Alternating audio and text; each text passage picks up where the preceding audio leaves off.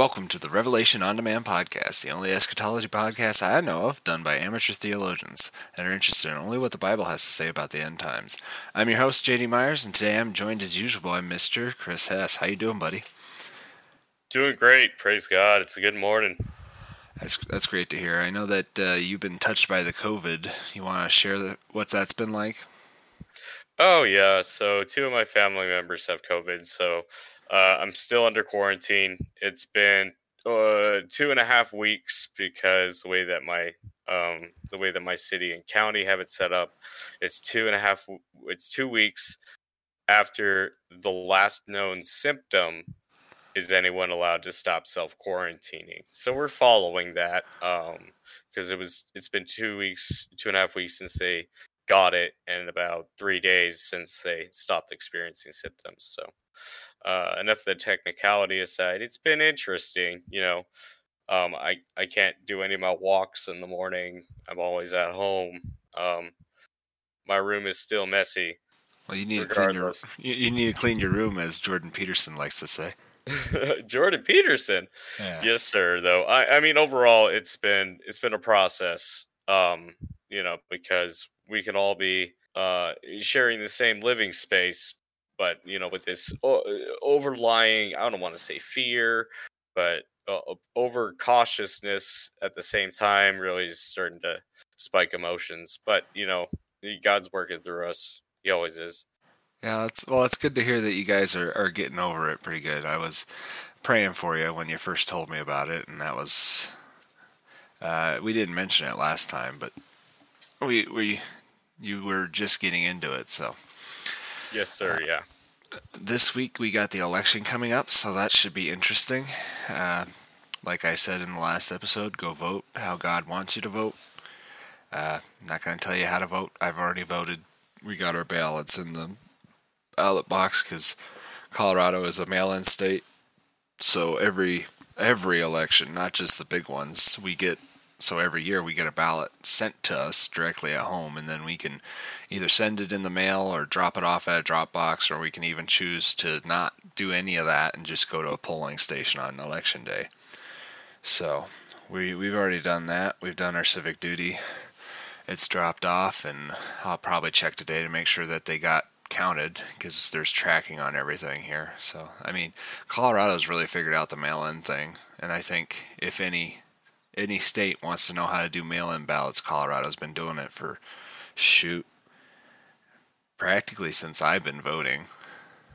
Yeah, I think last election was my first election I was able to vote in. Yeah, I think was last election was the first election I voted in, or was the first one I was allowed to vote in. And the mail-in ballot system, we didn't get any follow-up calls. They just took everything as is, and it was like, it was a simple process. I still remember that from when I lived in Colorado. Yeah.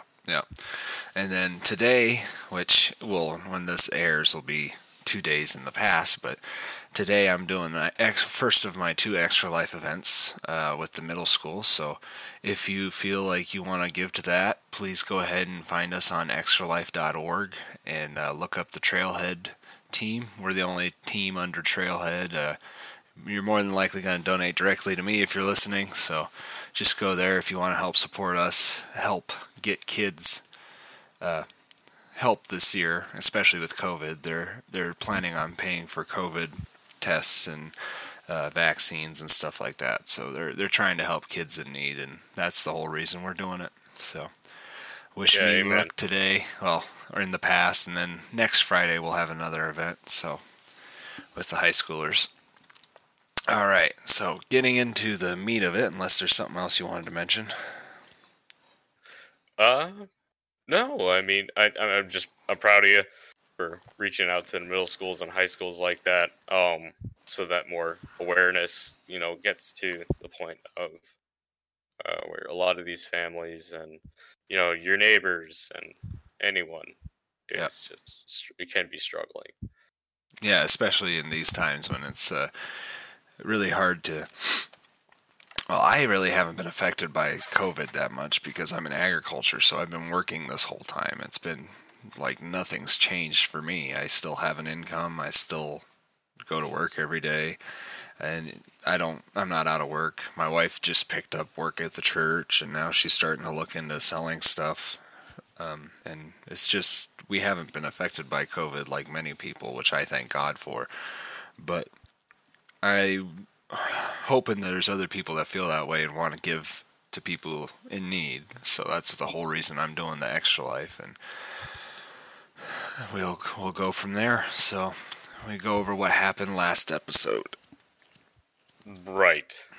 So we weren't given a specific name to a specific angel, which John recounts in his writings that had came down from heaven and stood on so we actually in the last episode took a step back as like a side note of John. By the way, before the fire and the brimstone, before not necessarily fire and brimstone, uh, before the actual cataclysm of the earth, John was brought back down to earth temporarily.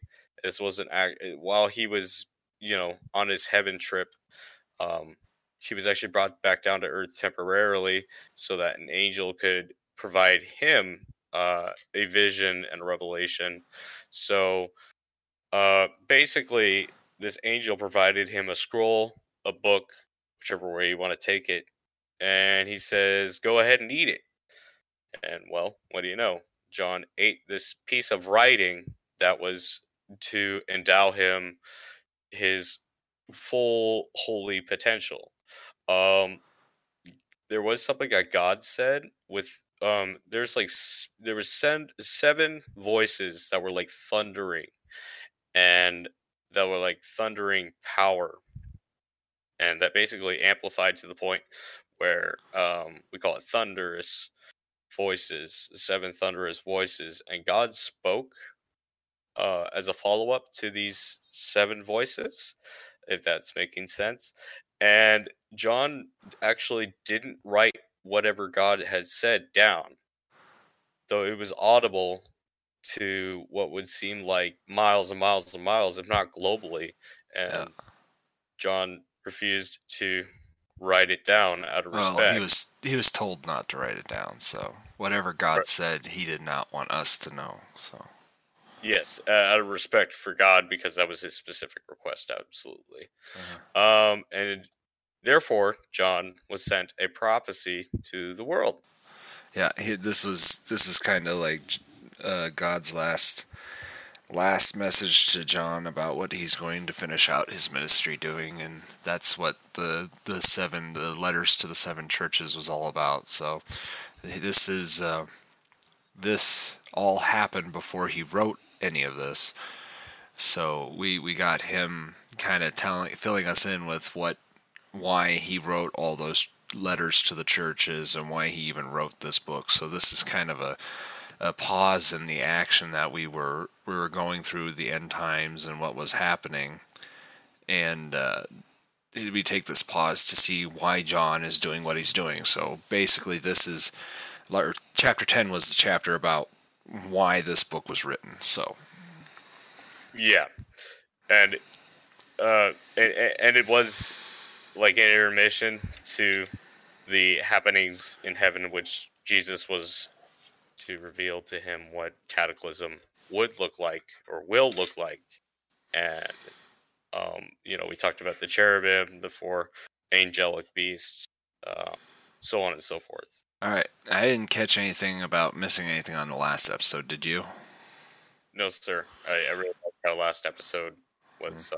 It was efficient, comprised, and I'm just in love with reading this book right now and doing what I do. So anyway, Yeah, no, I didn't catch anything. I listened to all my episodes, which is unusual for some podcasters, but I like to hear it. I like to hear what I need to improve on and what I possibly need to do better editing and stuff like that. And if I change the mic settings like I am today, I want to see how they sound and how I match up with the volume of Chris here. So I didn't necessarily catch anything that was outspoken and didn't stand out in my mind. So, if would you like to read scripture today? It's a pretty beefy chunk.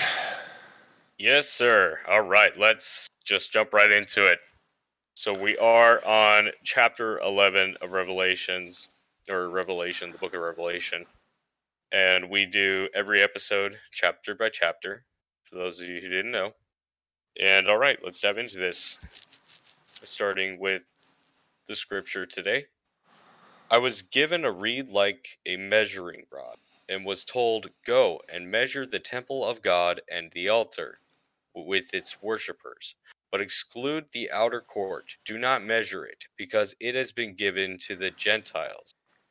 They will trample on the holy city for 42 months, and I will appoint my 2 witnesses, and they will prophesize, or they will make prophecy for 1,260 days, clothed in sackcloth. They are the 2 olive trees and the 2 lampstands, and they stand before the Lord of the earth. If anyone tries to harm them, first or fire comes from their mouths and devours their enemies. This is how anyone this is how anyone who wants to harm them must die. They have power to shut up the heavens so that it will not rain during the time of the prophesying, and they have power to turn the waters into blood and to strike the earth with every kind of plague as often as they want. Now, when they have finished their testimony, the beast that comes up from the abyss will attack them and overpower and kill them. Their bodies will lie in the public square of the great city, which is figuratively called Sodom and Egypt, where also their Lord was crucified. For 3.5 days, some from every people, tribe, language, and nation will gaze on their bodies and refuse them burial. The inhabitants of the earth will gloat over them and will celebrate by sending each other gifts, because these two prophets had tormented those who live on earth. But after the 3.5 days, the breath of life from God entered them, and they stood on their feet, and terror struck those who saw him. Then they heard a loud voice. Let's try that sentence over. Then they heard a loud voice from the heaven saying to them, "Come up here." And they went up to heaven in a cloud, while their enemies looked on. At that very hour there was a severe earthquake, and 1/10 of the city collapsed. 7,000 people were killed in the earthquake, and the survivors were terrified and gave glory to the God of heaven. The second woe has passed. The third woe is coming soon.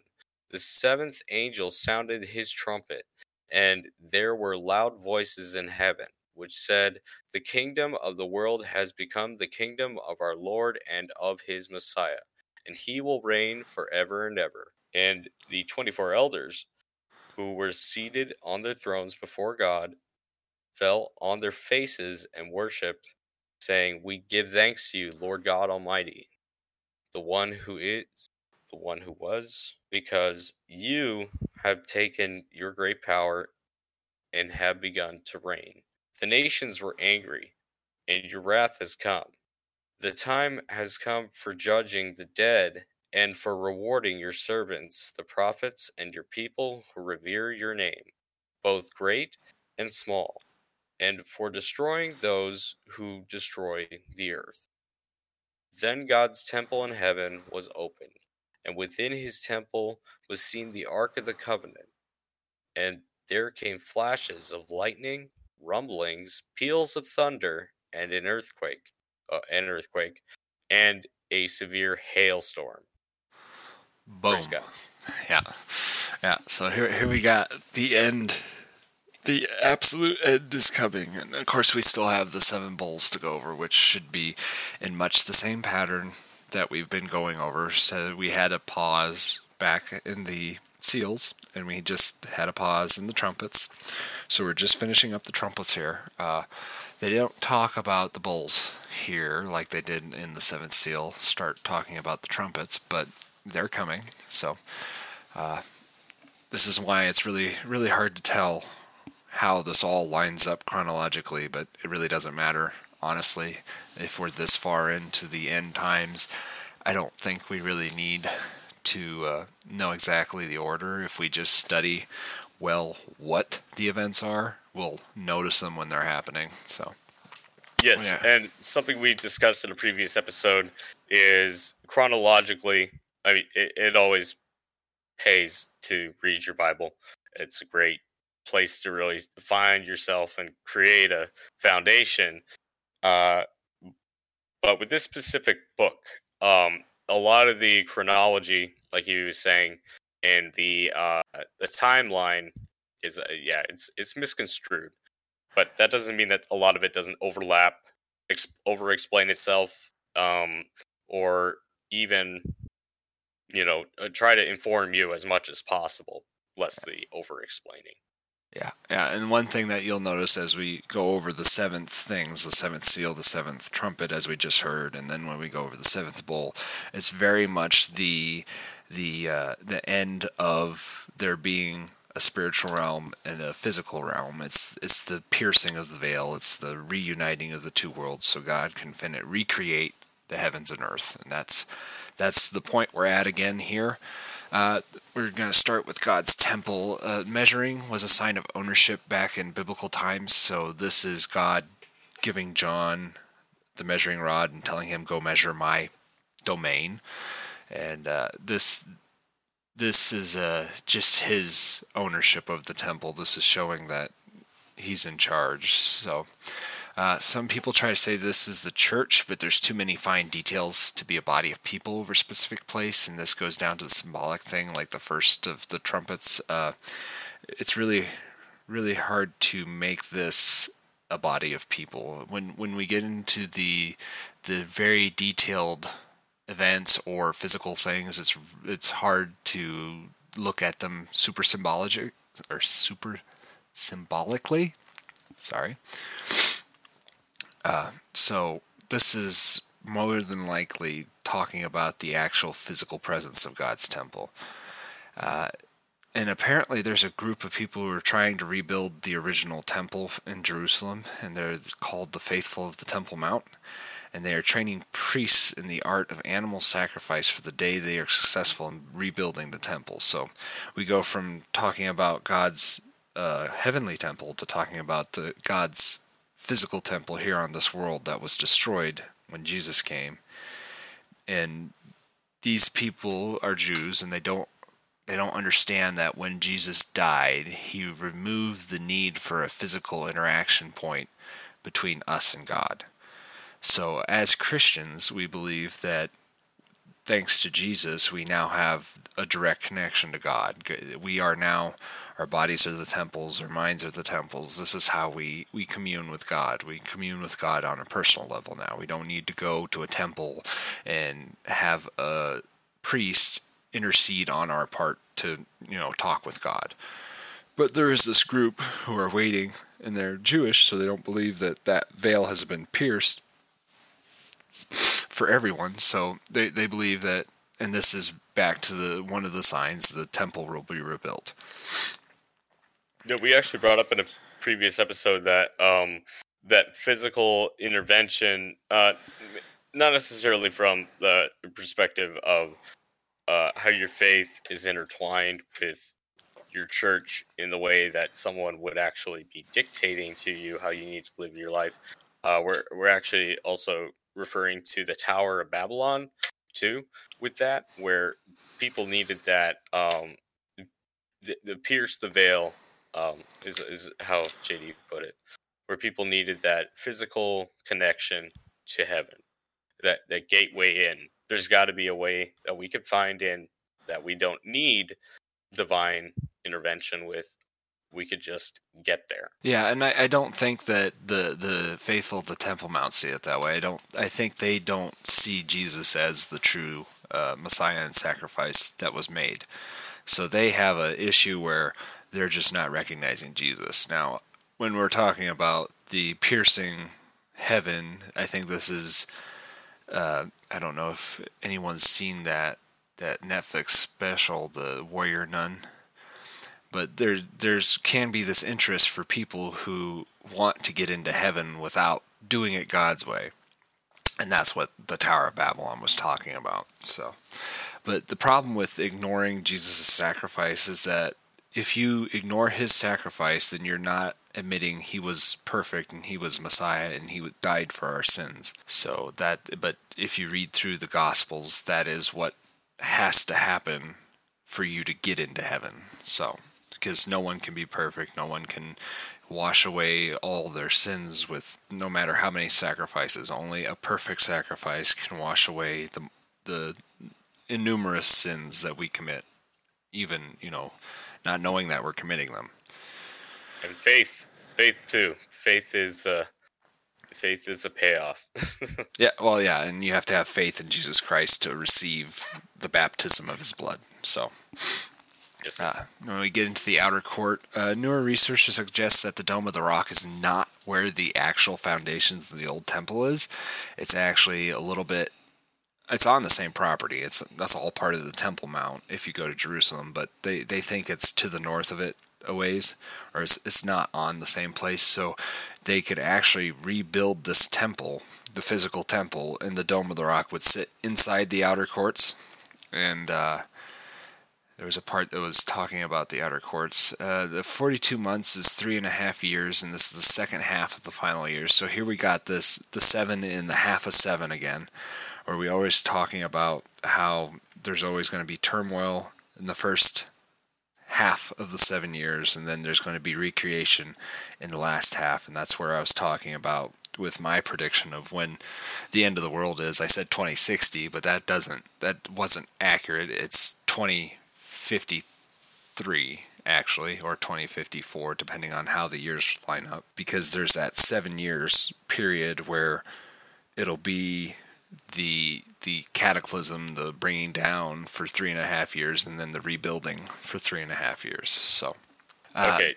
So, real quick question about that, because the Bible also mentions that we don't know for sure when Jesus is to return, though.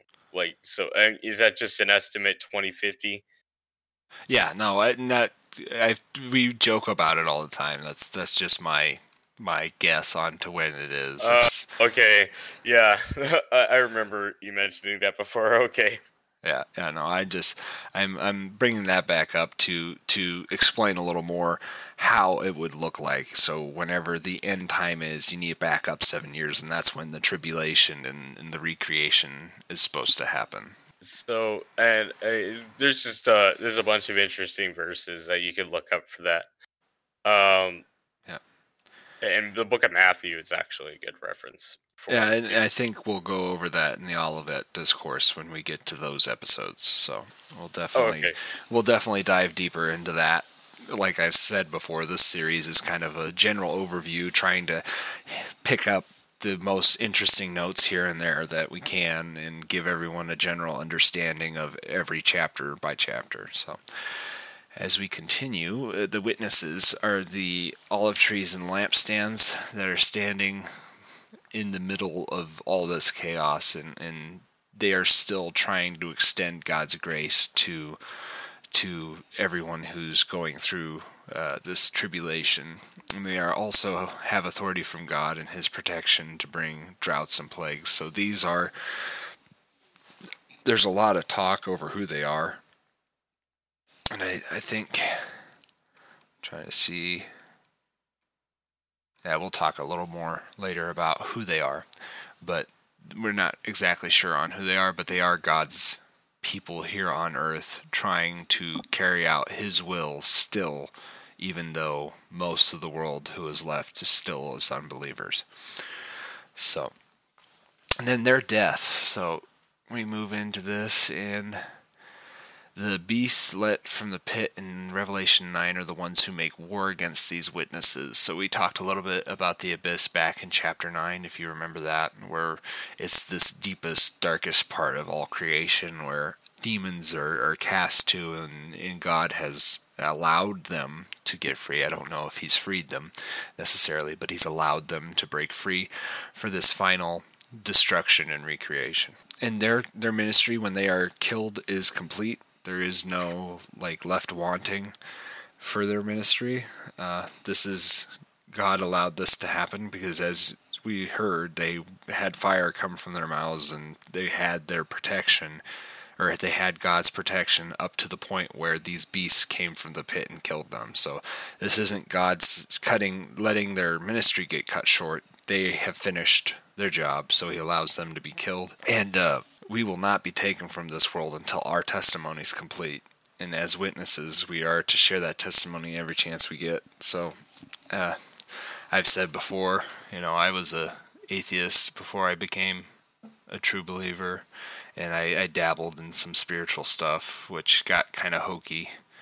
And it's pretty interesting to come from that kind of background and see how the Bible and Christianity works with all those kind of mindsets and allows for them, even though they're not the true path. So yes, and just to emphasize on the word testimony is one of the most powerfully moving things in a church setting, or even in general. But in the instance of the way that we interact as believers, as followers of Christ, testimony is a reassuring thing, because for a fact, as long as you're not too much of a skeptic on their viability with whoever is the witness or anyone is testifying about, but these whatever they're sharing seems so much more real. It's a physical interaction, and I think God really does understand that. We lose a sense of touch by just believing sometimes, and that's not to say that believing doesn't have its rewards, that there is no real feeling to it, that you can't communicate with God, but to relate to someone on a personal level is it's all that much more real. And I think that's what God very well knows by having these two here. And to just going back a little bit, so that that he can connect with those who are the potential people to be saved, or those who are seeking God in these times, in the end times, post rapture. Yeah, and this is all happening right before the seventh trumpet, and like we said, the seventh is the completion of everything. So even up to the very last minute, God is still reaching out to people to allow them to come to him. So that's who these two are, and talking about witnessing and testifying. It doesn't matter how unique or how common you think your testimony is, you need to help share that with other people, especially non-believers, because there may be something in your testimony that God has brought you to them, or vice versa, in a way that they might hear something similar. They might connect with you in a way that makes them want to have what you have, and that's that peace in Christ, and just being in Christ, that indwelling of the Spirit that we all should be striving to, cultivate. Right. As a follower of Christ, you also represent what is the home body of Jesus and the Spirit of the Holy Spirit. So they should always keep that in mind too. Yeah. So the great city is just kind of a figurative, talking about the worst place, also known as Babylon. We've seen this repeatedly through the Bible, and we've talked about Babylon quite a few times in this show. They will have the immorality of Sodom, which is why Sodom is brought up. If you remember the story of Sodom and Gomorrah and how they were destroyed for their immorality. And then they mention Egypt because it was known as kind of the slave center. So it'll have immorality and slavery wherever the city is, whatever the city is. It doesn't necessarily matter what city it is. This is some great hub of all of humanity's sins coming together. So in the darkest place in the human realm, God has his witnesses testifying and trying to reach people. So that's something to put in your pipe and smoke. So, and then the rejoicing. So we're going to talk a little bit about like what this was talking about with the rejoicing of their death.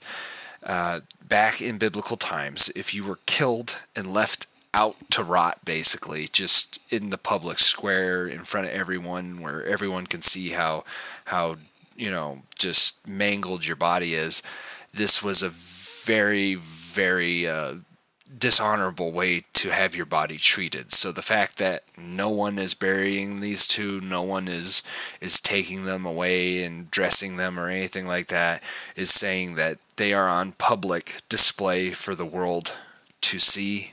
And then when it's talking about this spoken all over the world, it's very easy to see that this could very well be something posted and shared virally on social media. It's very easy to imagine a scenario where all the headlines across the world is that these two witnesses were preaching and they were killed by demons or something like that, and their bodies and everything would be posted all over Facebook or whatever social media platform you want to use, and this would be very dishonorable in that culture. And I think even today, if you were killed and left out to lie, that's why we cover bodies still. If you're just left out to be gawked at as you were killed, then I think that would still be kind of dishonorable today. I don't think anyone would want their bodies to be treated that way after they were killed. It's humiliating, for one, I think, in general. And, that's a lot of subjugation, too. Yeah, and the rejoicing was because most of the people in the world at this point are just sinners who refuse to repent. So when people are shown the light, when they are shown the truth, when they are told the truth, they don't want to hear it, this is when they tend to fight the most about accepting this. So you'll find if you are starting out on this Christian walk, or you've been doing it for a while, you already know what I'm talking about, where as you try to strive to get closer to Christ and live in a more pious way and not sin as much and make yourself better and clean up your room and do all these things to make yourself better, you'll find that there's people around you who react in different ways. There's many people who like what they see. There's many people who will be inspired by what they see, and they will try and, imitate you. But there will also be people who are so set in their ways and like the sin that they're living in, and they like the mess they've made so much that they will dislike seeing you rise to your full potential. And that's this idea here. These two witnesses are showing the world where their shortcomings are, and the world that's left over at this point does not like that. We're stubborn as people. We were created in God's creation, but sin has made us so stubborn and not just set in our ways. Anyone can be changed, and anyone can see the light. But that being said, some are just so... I'm not even going to say blinded to it. It's like intentionally they're choosing to be stubborn, or they're choosing to retaliate against something that is so graceful. And of course, it's got to be with violence and neglect. Yeah.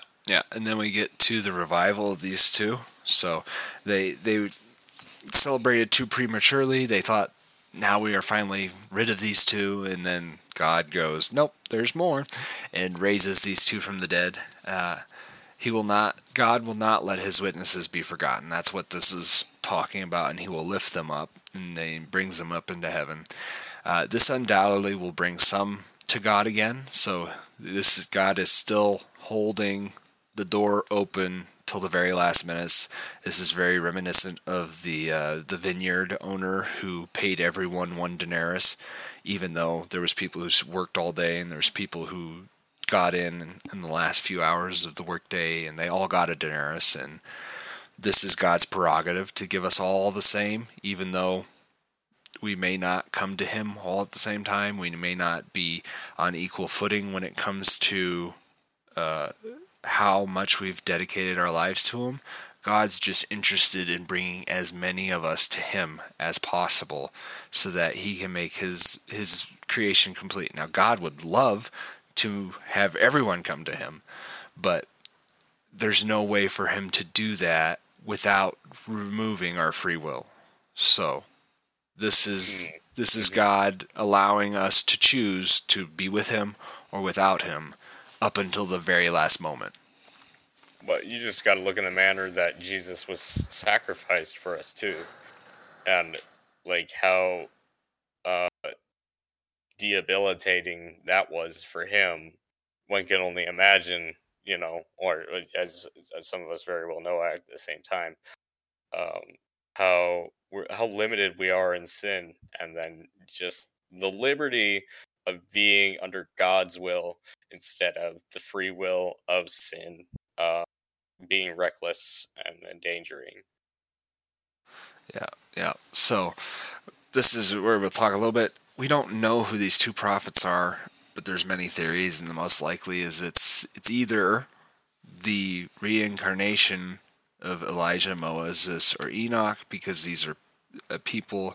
I think Moses died, but Elijah definitely didn't die. But there's definitely theories around who these two people are, because it says in the Bible that we will only have one death. So there is two figures in the Bible who were taken up to heaven without dying. So there is a theory that this could be them. And I think that's Elijah and Enoch. It doesn't Moses. really, or Moses. Did Moses not die? I thought he died. Pretty sure he died. I think it was Elijah and Enoch that didn't die. They were, yeah. Moses did die once. So either it's someone who's coming in the spirit of these prophets, or it could be those two prophets who were just taken up to heaven without dying. And I believe that's Elijah and Enoch. No? Oh, hey, check it out. Moses ascended He did? to heaven in Deuteronomy. Yep. Instead of dying? Okay, well, that's why he's up there. And again, there was the period. No, he did end up dying. I'm sorry. Yes, he refused to follow through with what God was saying, which was to ascend a mountain. Oh, okay. Yeah, so semantics aside. Right, sorry. It doesn't really matter who these two are, to be honest. It's just this is God's way of telling us that we can, even in the darkest times, still witness to people. So even though the world's in turmoil, even though 2020 is the worst year ever, we can still witness to people. And we should feel empowered to witness to people, to share our testimonies, to go out there and find more people for Christ. So, and then we have the finale, the seventh trumpet. Finally, we're here. I've pontificated so long. So the last seal brought silence, and this trumpet brings joy, because God is severing the veil. This is the final collision of the spiritual realm and the physical realm, where God will recreate both in the final image that he wanted.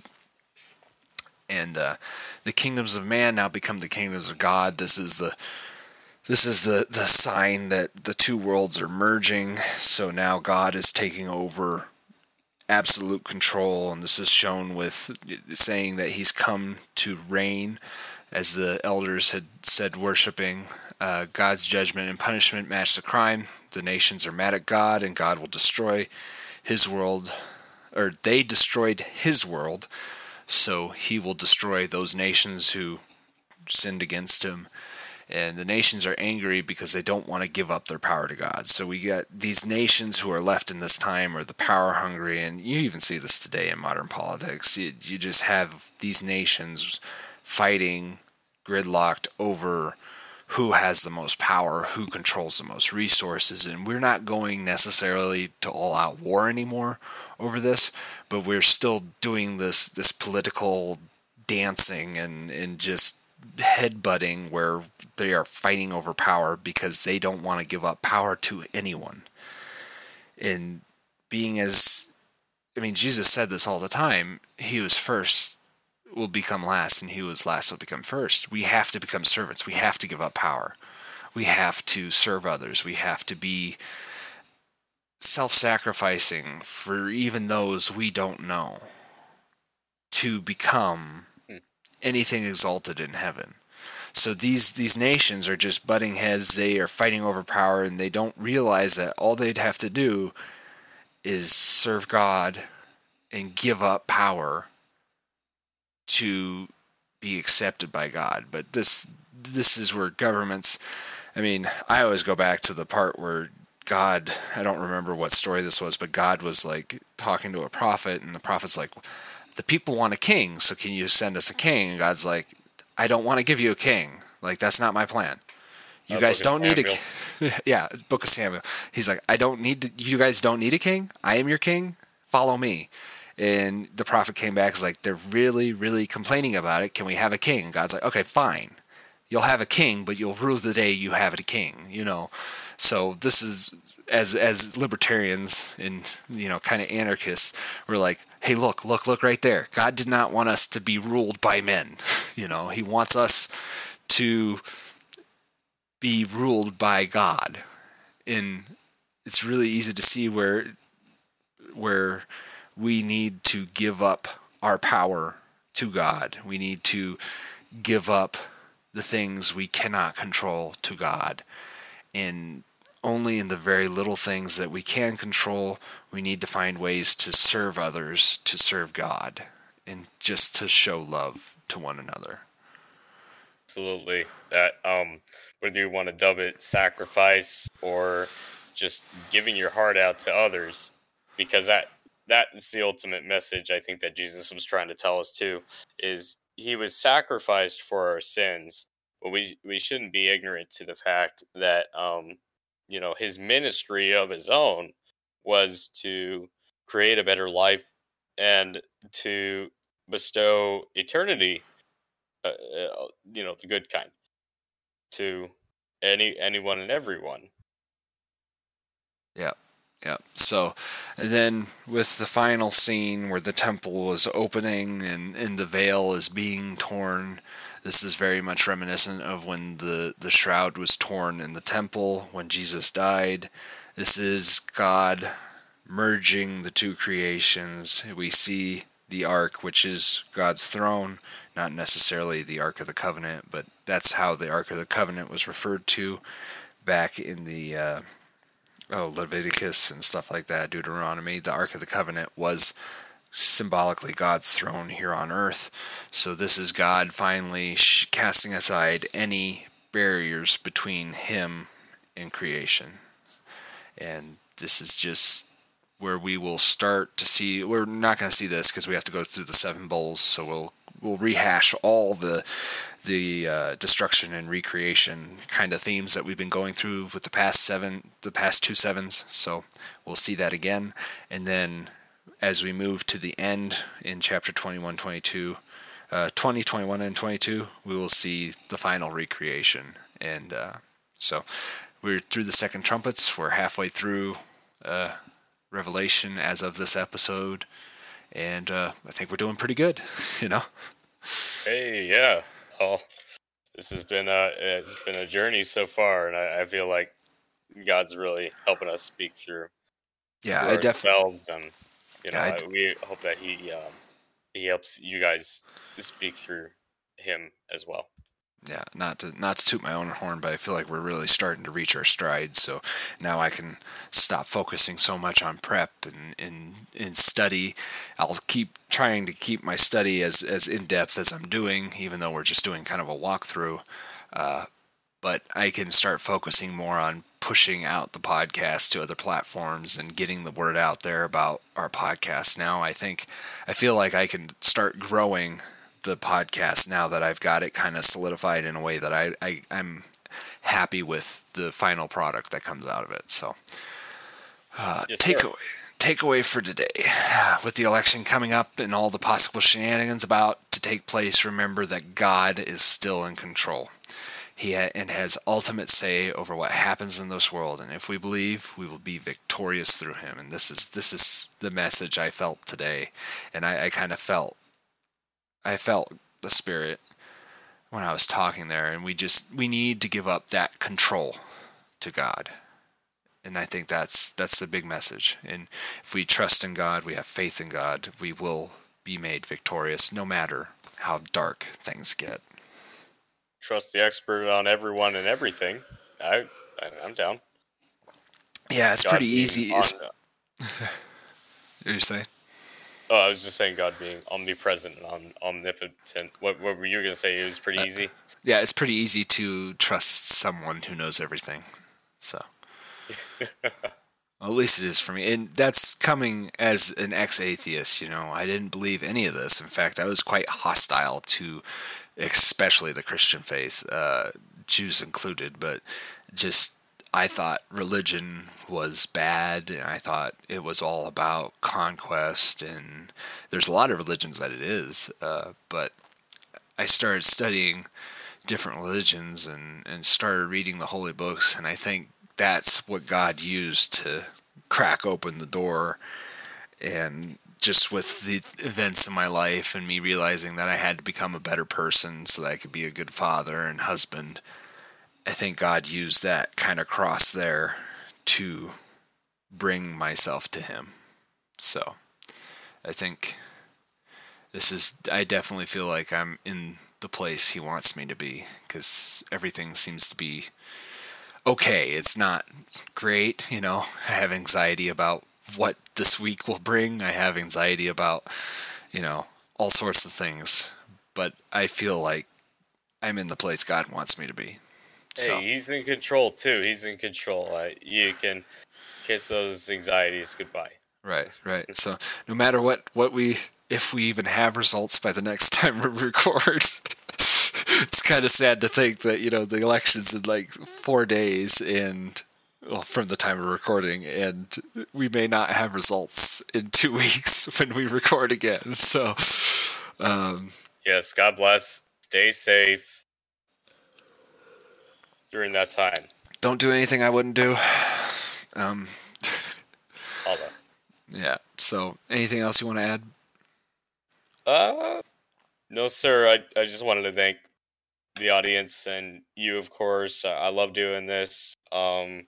Feel free to check it out anytime on Podbean. Podbean's probably one of the best platforms, which is the personal one that we use our podcasting through. So yeah, and I'm looking into getting a YouTube account set up through that. They had some issues last time I checked with how they push that to YouTube. So YouTube is coming. I promise that. I will get it done as soon as they have the technological side figured out. And then I will make a sincere effort to get iTunes working. I've been putting it off. I'm saying it now. I am going to make a sincere effort at actually doing it. So expect that. We've pushed out to a bunch of different podcast sites, and if the guy in Poland is listening, thank you so much for checking out our podcast. I think that's amazing. I have a lot of Polish ancestry. I don't know a lot about my Polish ancestry. I just know I have a lot of Polish blood. So to you, brother out there who's listening in Poland, thank you. We appreciate it. To all our brothers and sisters who tune into this, we sincerely thank you. Yeah. Oh, no, and thank you so much for all the support. And if you ever want to talk to us, please reach out to us. You can definitely help us with what we missed last episode, because that's just me right now listening to what we produce and trying to pick up anything that I missed. So the more people who are listening, the more people that say, hey, you missed this, send me an email, send me a message on Facebook, just say, hey, you missed this, and I will look it over and see if I believe you are right in what you're talking about. And if I use a comment from you in a show, I will give you credit for it. I'm all about making sure everyone gets represented as well as possible. So please reach out to us if you have any comments or concerns, or just, hey, you missed this, you should have talked about this, and I'll either address it or I will put it in notes for a future episode where we're going to talk about more specifics. So Yes. So, praise God. I like that idea. Yeah. Why don't we wrap this up, my friend? All right, cool. Thank you for listening to the Revelation On Demand podcast. Please like, share, and subscribe wherever you catch podcasts from. Please, if you like what we're doing, share this with a friend, family member, or someone from your church. This is a completely private venture, and we receive no funding from any sources. If you have any comments, questions, or concerns, please feel free to contact us at revelationondemand@gmail.com. God bless, and see you next time.